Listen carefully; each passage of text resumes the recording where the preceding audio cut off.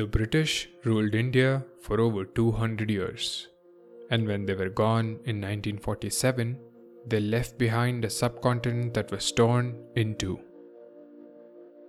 The region that belonged to India was split into over 500 disjointed princely states. But by 1950, India had come together into 29 states. The borders of these states were inherited from British provinces and were a result of conquests, treaties, and political planning that helped the British rule to their advantage. The state of Bombay stretched from the top half of coastal Karnataka to eastern Gujarat. There were two states called Punjab, with one completely engulfed by the other. Ajmer and Bhopal were standalone provinces. The whole of northeast, except Manipur and Tripura, was just the one state of Assam. And Madras was a gigantic province that bordered Orissa in the north and straddled the entire state of Mysore to have access both to the Arabian Sea and to the Bay of Bengal.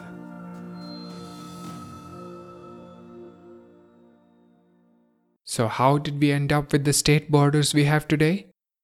Let's find out.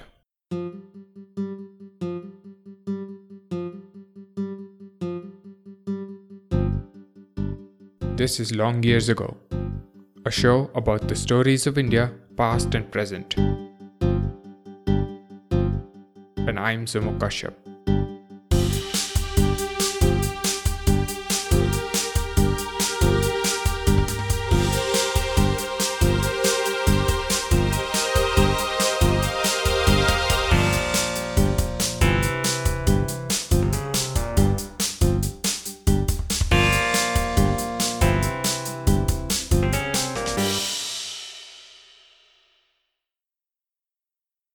The idea to give each major linguistic group its own state in a free India was not new. The Congress Party had committed to it as early as 1917. By 1920, several Congress Party members grouped themselves together by language to form Pradesh Congress committees. The party's state units continue to use this name to this day. Telugu speakers from Andhra and the members from Sindh were the first to do this, with Karnataka, Orissa, and Maharashtra following suit. And although not everyone was sure about this in the beginning, by 1940, pretty much everyone, including Gandhi, Ambedkar, Nehru, and Sardar Patel, were in agreement. By 1947, though, some of them, including Nehru and Patel, were having doubts. It was right after the partition, when the country was divided on the basis of religion, and they felt that trying to divide it further on the basis of language might only encourage the breakup of the union. Moreover, they had more pressing matters to deal with, including a war in Kashmir, migration and relocation of refugees, and framing a new constitution. For now, the creation of new provinces had to wait. But not everyone was happy about this, including some members of the Constituent Assembly. To ease the friction, the then President of the Constituent Assembly, Dr. Rajendra Prasad, set up the Linguistic Provinces Commission, headed by S.K. Dhar, a retired judge of the Allahabad High Court, to recommend whether the state should be reorganized on linguistic basis or not. In December 1948, the Dhar Commission published their report.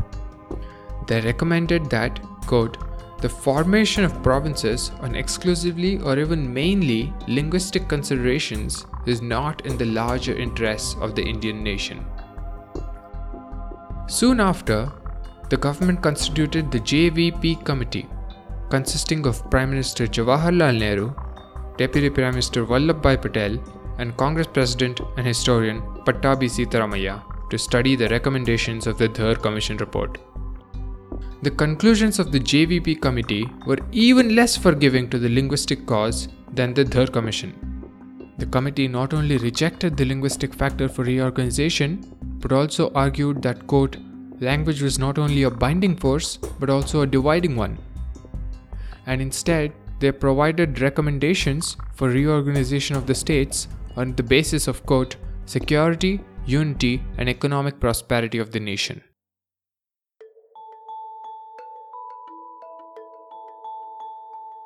The new Constitution of India, which came into effect on January 26, 1950, made India a sovereign democratic republic. The new republic was also declared to be a union of states and classified the provinces of India into 4 categories: A, B, C, and D. There were the 9 Part A states, which were former British presidencies. These states had an elected governor and a state legislature quite similar to the states of today. There were 9 Part B states. These were former princely states or groups of princely states administered by members of those royal families under the title Raj Pramukh. Then there were the 10 Part C states, which were small provinces administered by an appointed chief commissioner, and the sole Part D territory of Andaman and Nicobar Islands, administered by a governor appointed by the President of India. Although things had calmed down for a bit after the JVP committee report, the unrest restarted soon. There were the Kannadigas demanding a Samyukta Karnataka, the Marathi speakers demanding a Samyukta Maharashtra, Sikhs demanding a separate Sikh state, and so on. Nearly every linguistic group had an active movement to secure a state for themselves. But the most spirited movement by far was by the Telugu people, who demanded for a separate state to be carved out of the Telugu-speaking regions of the Madras state. This movement reached its peak with Potti Sriramulu, a well-known freedom fighter from the south and a staunch follower of Mahatma Gandhi. He led protests and hunger strikes before on the same cause, but was convinced to end them after assurances by the government.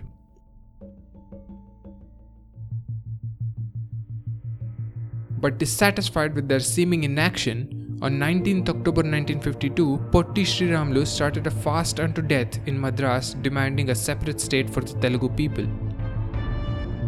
It started off without much fanfare, but it steadily caught people's attention despite the disapproval of the fast by the Andhra Congress Committee.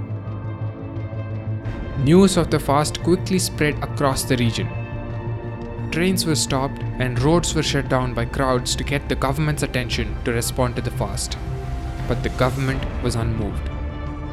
Both Nehru and Rajaji chose to ignore the fast and these protests for 8 weeks. On December 12, 1952, now 54 days into Sriramulu's fast, Nehru wrote to Rajaji suggesting that they might have to accept the demand for Andhra. But it was too late now. On 15 December 1952, 58 days into his fast, Potti Sriramulu died. And now all hell broke loose. Riots spread like wildfire. Government offices were attacked, trains and buses were vandalized, and the entire Telugu-speaking region of Madras erupted in chaos. Several people lost their lives in the riots. The government could not wait any longer. On December 19, 1952, Nehru finally made the announcement for the formation of a separate state for the Telugu-speaking people of Madras. 9 months later, in September 1953, Parliament passed the Andhra State Act, thereby creating the first linguistic state of India.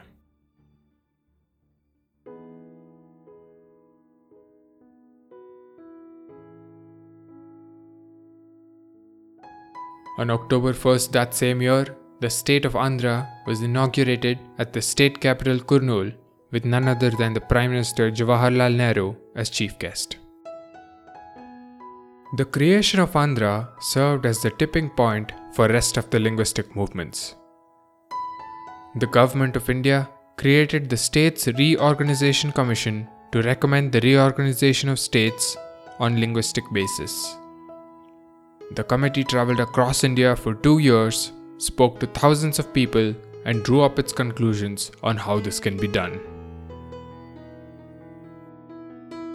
Soon after their report was published, Parliament passed the States Reorganization Act on 31st August 1956.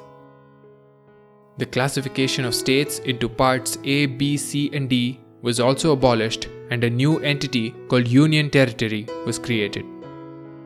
The Act came into effect on November 1st, 1956, redrawing the map of India into 14 new linguistic states and 7 union territories.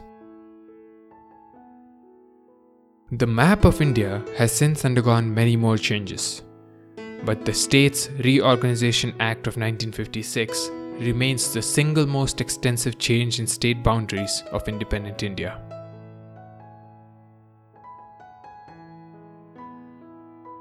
"70 years after independence, language continues to be a touchy subject in India. Whether it is the issue of the Prime Minister's speeches or signboards in Karnataka and Tamil Nadu, the issue of language equality is far from being resolved.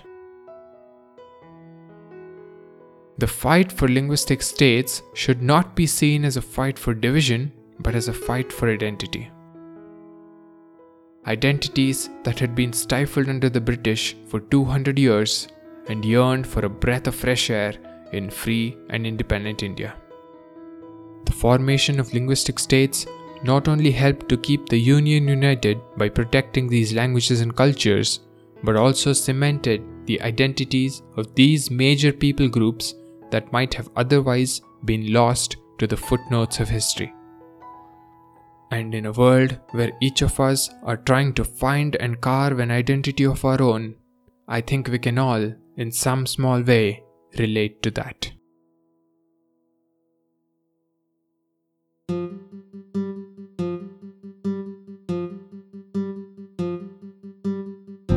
If you have suggestions or feedback about the show, please share it on Twitter @LYA Podcast. And don't forget to subscribe to Long Years Ago on your favorite podcast app.